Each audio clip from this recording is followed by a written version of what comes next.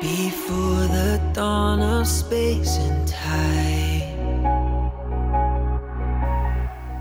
Thanks for listening to one of the audio messages from Cornerstone Church Airdrie. My name is Brad, and I'm the lead campus pastor and primary preaching voice here at Cornerstone Church Airdrie. We believe that the God who spoke so clearly all through the pages of Scripture is still speaking to his kids today. So if it's me who's speaking to you or someone else on this recording, as you listen, we pray that you would know God, know his hope, know his purpose, and know his power. Enjoy the message. And now sings my soul, you never let me go. But if you'd like to follow along with us today, you can turn in your Bibles, you can open your Bibles to Philippians chapter 1.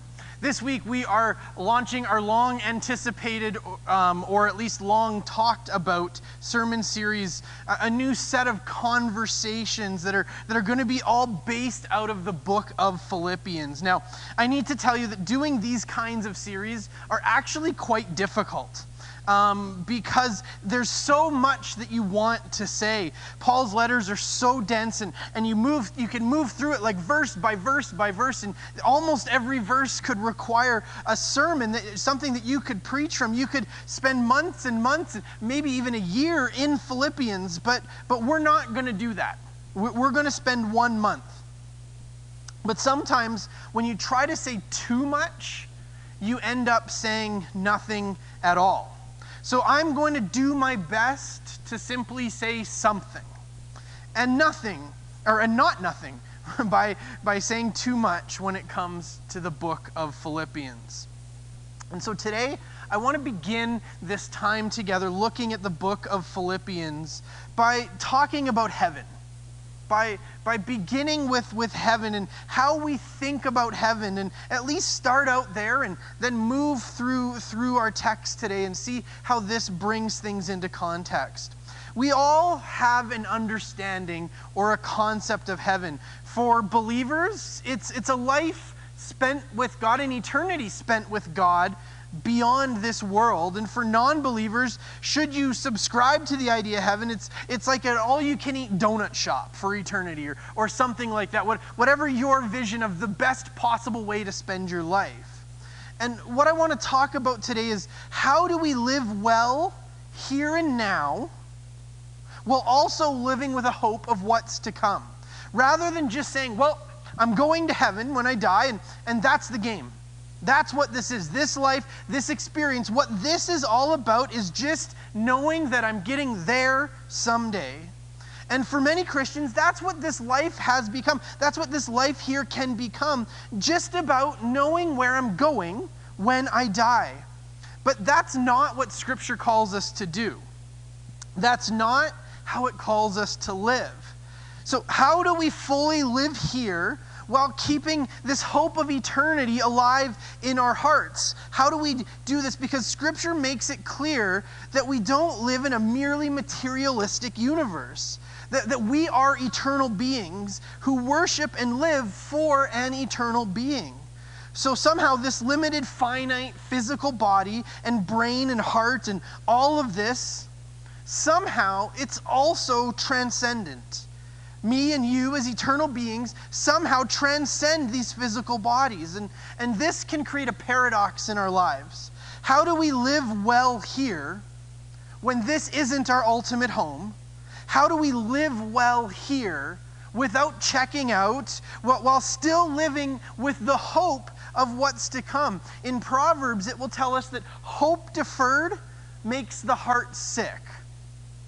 And if our hope is only in something that's going to happen someday, how do we not allow for our life and time right now, while we live here and now, to not somehow suffer?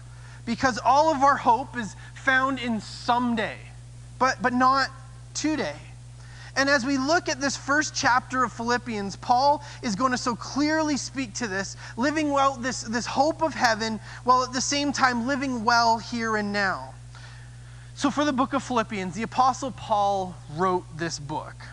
This book that is a letter to a church in a city named Philippi, that's where we get the name Philippians from. A Philippian is somebody who lived in Philippi, like an Airdronian, which is weird, but that's what we're called when we live in Airdrie. And he writes this letter to a church while Paul finds himself in prison.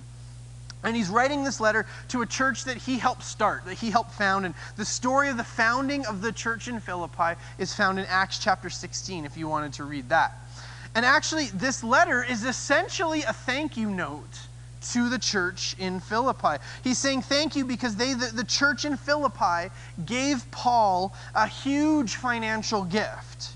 And that's important because even though Paul's in prison, in the time of the Romans, prisoners weren't given 3 square meals a day in a warm bed. Prison, when we think of what jail is, it's not what jail was. If you were a prisoner, you still had to provide for yourself. You were essentially dependent on friends and family to exist. You weren't given anything to help you exist. You weren't given a room and a bed and food, even if the food is terrible. You weren't given that. You had to provide for yourself. And the Philippian church gave Paul a huge gift so that he could survive in prison. So he's writing him a thank you note. He's writing him a note to say thank you. But with Paul being Paul, in this thank you note, suddenly there's lots of theology and Jesus and praising Jesus and the difference that Jesus makes in everything. All of that makes its way into this book, into this thank you note. And from prison, Paul faces what could be his death. The Romans were not exactly restrained in how they dealt with people who were seen as a social nuisance. They weren't restrained. They didn't have a good appeal system and maximum sentences. And if you were annoying to the Romans, you were probably going to die. And from this place of thankfulness for the gift, but also potentially living in the last days of his life, Paul has this moment of reflection where he's saying thanks to the church, but he's also confronted with this idea that you've helped me live longer, but I don't know how much longer I'm going to live. He says, I don't know, guys. Part of me wants to go home. Part of me just wants to go home and be in the fullness of God, wants to be with Jesus. But another part of me knows that it's better for the people here that I stay here. And this is the tension that Paul finds himself living in. And so we're going to read from Philippians chapter 1, starting in verse 20, when it says, I eagerly expect and hope that I will in no way be ashamed, but will have sufficient courage, so that now, as always, Christ will be exalted in my body, whether by life or death. For to me, to live is Christ, and to die is gain. If I'm going to go on living in the body, this will mean fruitful labor for me. Yet what shall I choose? I do not know. I'm torn between these two. I desire to depart and be with Christ, which is better by far, but yet it is necessary for me to remain in the body. Now, when Paul says part of me wants to die here, this isn't a death wish. This isn't a man who's suicidal. And in 1 Corinthians chapter 8, Paul is writing in a different place about this oncoming death that he can see. He's writing about his potential execution, and he isn't excited. He isn't like, woohoo, time to die. I cannot wait for them to kill me. This is going to be the best day. In fact, he says that he's in despair about what is coming and that he's in pain about this possibility. But somehow we see that Paul has been working, as Paul has been working and giving, and as he says, laboring for others in God so much and for so long, that Paul has come to this place where he feels as though he's ready to be with Jesus. Now, I want to divert for a moment, and then we'll bring this back around. I want to touch base back when we were talking about heaven, because this is where we're going to circle back to. But I want to talk about what we think about when we think about the concept of heaven for a moment. And for most people in our culture, when I think about heaven, there is one kind of standard bit of iconography or one standard image that comes to mind. pearly gates sitting on top of clouds. You know, the idea that you go up and you stand outside these gates, and then there's someone, maybe Peter comes, and you have to sort of pass a test or whatever, ask you some questions, or they look up to see your record. Have you been good enough? And if you have, then Peter allows you into heaven. Now I want you to do something for me. Remove all of those images from your head and thoughts when we talk about heaven. Because this is not at all, in any way, based on Scripture. This idea of going up to heaven and having to pass some kind of test, that's not the picture of heaven that we're given in Scripture. This is just something that we as people have made up. But this idea is so pervasive that it can be seen in so many people's ways of thinking. I found this quote from a man named Michael Bloomberg. Michael Bloomberg was a former mayor of New York City and seemingly for about 15 minutes was a potential candidate for the president of the United States in the upcoming election.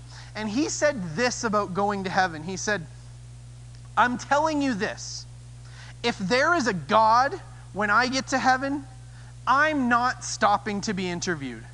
I'm heading straight in. I've earned my place. It's not even close." This is the mentality of be good enough. But of course, when we take this mentality of just be good enough and we juxtapose that with what the Bible says about what we've earned, where it says, for the wages of sin, it's not heaven. For the wages of sin is death. Scripture tells us that none of us are good enough. It says, there is no one righteous, no, not one. Not to stand in the presence of God's purity and holiness and goodness and love. And while earning our way into heaven might not be as prevalent inside Christian culture, although it still can manifest itself in some ways, what can be just as problematic is when going to heaven becomes the reason why you have your faith, or why we have our faith. That when asked, why are you a Christian? And if our answer becomes, so I can get to heaven when I die, it becomes a problem.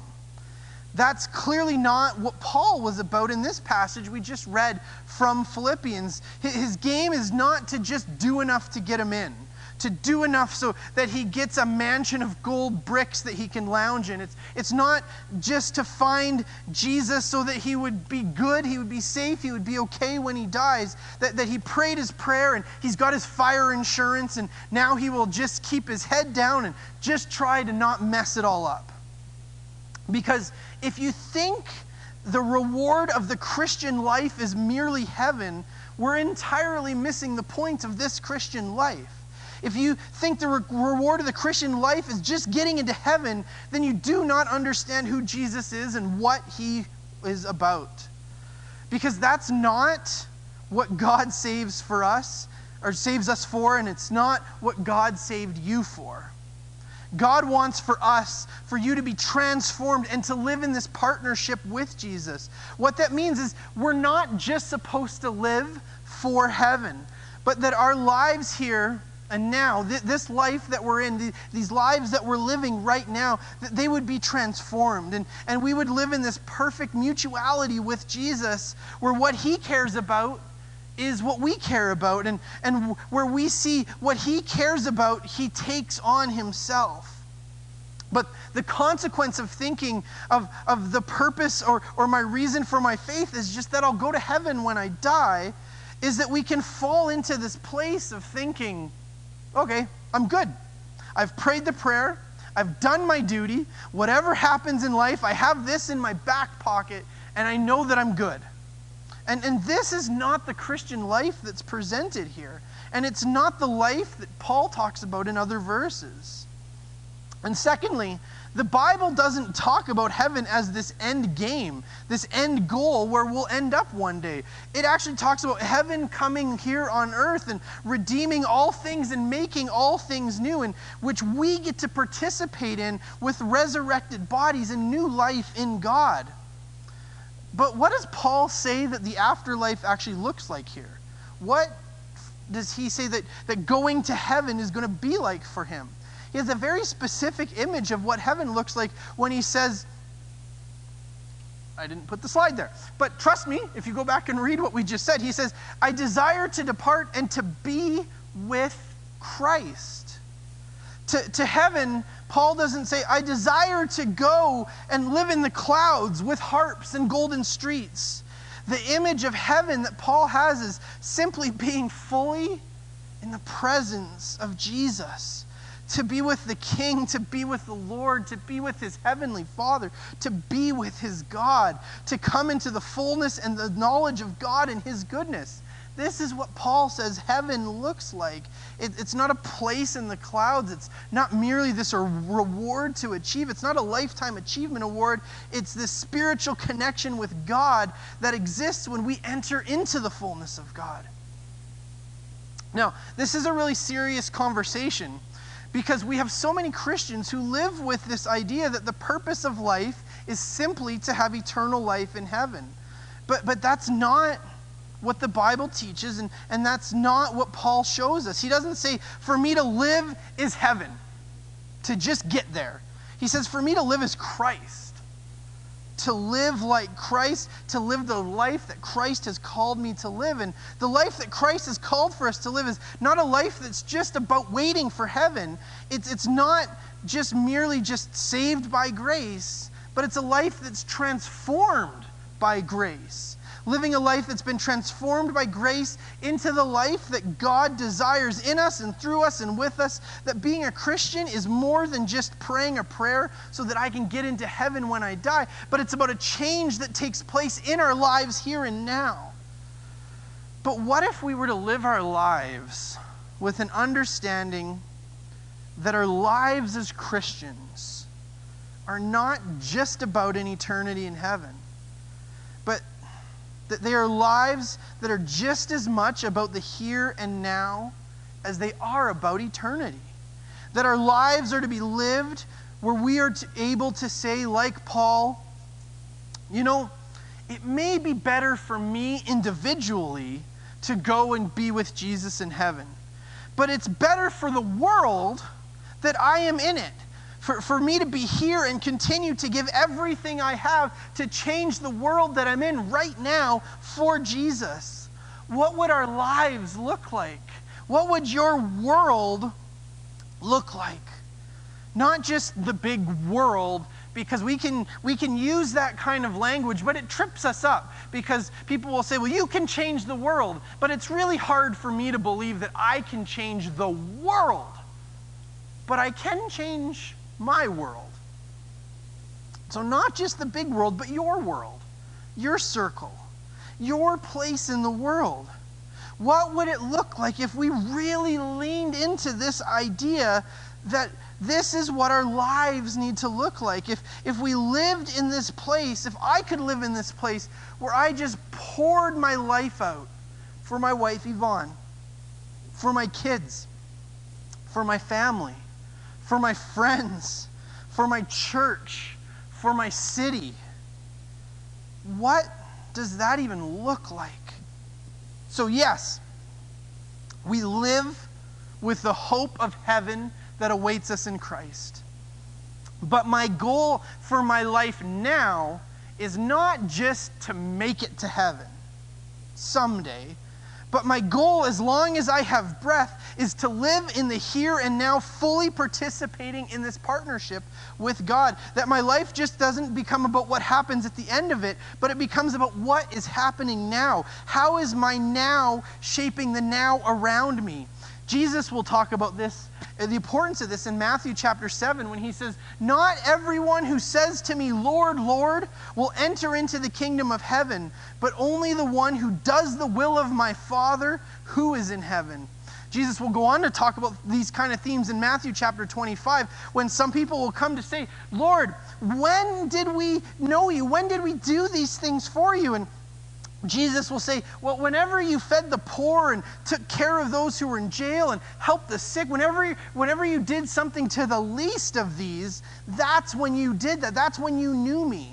And many of the people will say to him, but God, look at all the amazing things we did in your name. We prophesied and we cast out demons. We did all of these incredible things in your name. And Jesus will say, I'm sorry. I never knew you. Depart from me. I'm sorry. In Romans chapter 2, Paul will write that God will repay each person according to what they've done. Now, I don't know if this is making you a little uncomfortable right now. I'm just reading Scripture. But what is clear to me about these verses is that when it comes to our relationship with Jesus, our lives cannot be lived with a mindset that says, well, I'm going to be in heaven one day. But our lives need to be lived out of a place of eternity, yes, but also now, yes. That we need to understand that when we received our salvation through grace, we received this unearned, amazing grace that washes us white as snow, that takes away our sin and our blame, and God mercifully, because of his abiding love, invites us into forgiveness and wholeness. But that's not where our relationship with God is meant to stop. And then somehow just, we went through this salvation process, and now we wait. And now we wait. We go out for dinner. We watch a movie. We just wait until one day we get to go home. But instead, the same grace that we were given that enables us to be changed or to move from our past into our present relationship with God, it also empowers us to live our lives in the here and now in a new way. In Ephesians chapter 2, Paul will write about how we're to live our lives in our relationship with God when he will say, for we are God's handiwork, created in Christ Jesus to do good work, which God prepared in advance for us to do. Here's the thing that I want to draw out of this for us today. You see, it's God's grace that does the first one, that saves us. And it's God's grace that does the second one, that empowers us to live for him. And the grace of God, that's a gift in the first one, it's as much a gift in the second one. They're both gifts from God. They're both aspects are gifts from God. God gives us the gift of salvation. And then God gives us the gift of being able to live for him in the here and now. That verse tells us that these things that God created for us, we don't just stumble into them. We don't do them if we feel like it. What does God have for your life? Well, some of what, and that's a question that we all spend our lives searching for. What does God have for me? What is God's will for my life? What is it that God wants me to do in my life? Well, some of what he has for you to do is a to-do list. It says that these works were prepared for you. God thought you out and thought out your to-do list. That God prepared things for you to do from the beginning of time.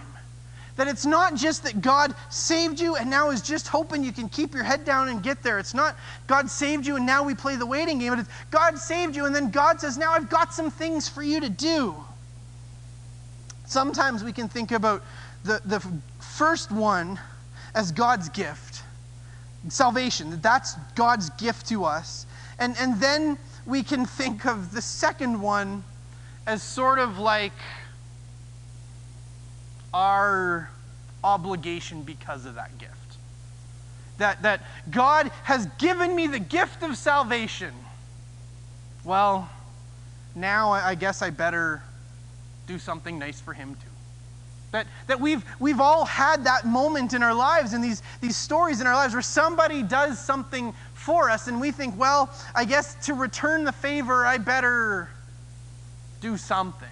And sometimes we can start to think about our relationship with God. Like, he saved me, and so I'm obligated to do these things for him. Or that it becomes the catch, the fine print, that God offers you the free gift of salvation, and we joyfully receive it. Thank you, Jesus, for the gift of salvation. And then his little lawyer comes walking in, and he says, by accepting the terms and services of this agreement, you have agreed to the following. And begins to unpack for us what this really actually meant past the sales pitch. Okay, you got me saved for now. Now I guess I can stop swearing and set up a few chairs at church for you. But it's not just that the gift of grace enables us to be saved. It's the gift of grace enables us to be saved and then empowers us. Now this can be a really tricky path for us to walk down, because it's easy here to fall off into dangerous and destructive understandings of God in either direction. We can fall off into legalism and into works and into moralism and think that it's incumbent on us to be good and right and moral because we need to earn God's favor in our lives, and that somehow we need to make us be something because Jesus did this for this, so I have to spend the rest of my life working off the guilt of receiving this gift. Or we can fall off onto the other side of that says, hey, God's grace has got to do it in me. It ain't me. There's nothing good inside of me. So if nothing is happening, that's on the big guy, not me. I don't want to do it. And if God wants me to do it, create in me a clean heart. God, you do it in me. You make it happen in me. If you want it to be me, then he's got to do something. I prayed the prayer. I did my part. I'm good. But where we need to live is to walk down the middle path that says that grace cleanses us and empowers us to live in God. But Paul doesn't say here, hey man, I'm on autopilot, and I just want to see where God is going and doing and watch it as it happens. He says, as long as I'm here on earth, it's to work. It's to labor. It's God working through him, but Paul is still choosing to do the work. You see, when Paul talks about being in heaven, he sees himself fully and completely in the presence of his Savior. But when he talks about his life here and now, it's not this radically different picture. He doesn't say, for me to live is to suffer. He doesn't say, for me to live is legalism. He doesn't say, for me to live is effort and struggle. He doesn't say, for me to live is to work it and earn it.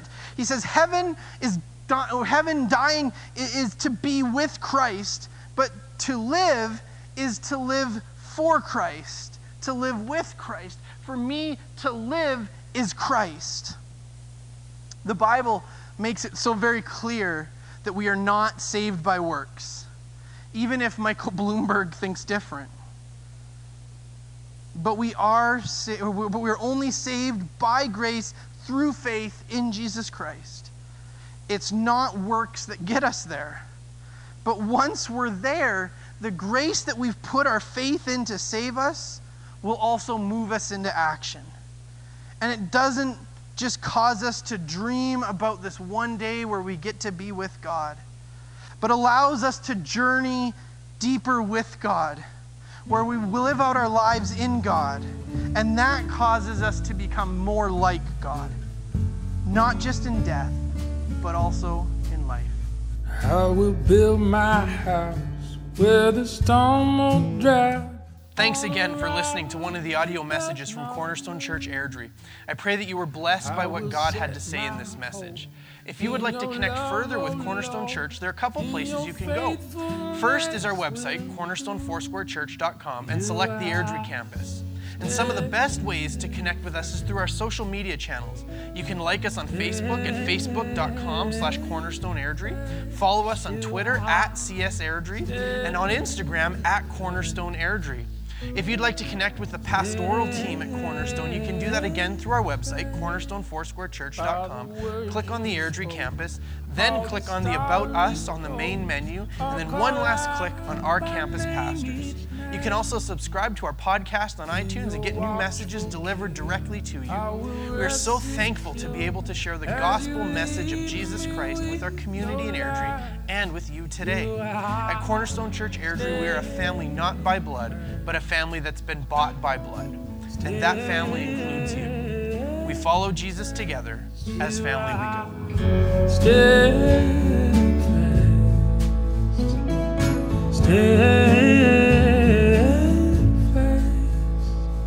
I will not trust in the strength of kings On your promise I will stand. I will shout for joy, I will raise my voice, hallelujah to the Lamb. You are steadfast, steadfast. You are steadfast, steadfast. In a moment of emptiness, all was fulfilled. In the hour of darkness, your light was revealed. In the presence of death, your life was affirmed. In the absence of holiness, you are still God. You are steadfast, steadfast. You are steadfast.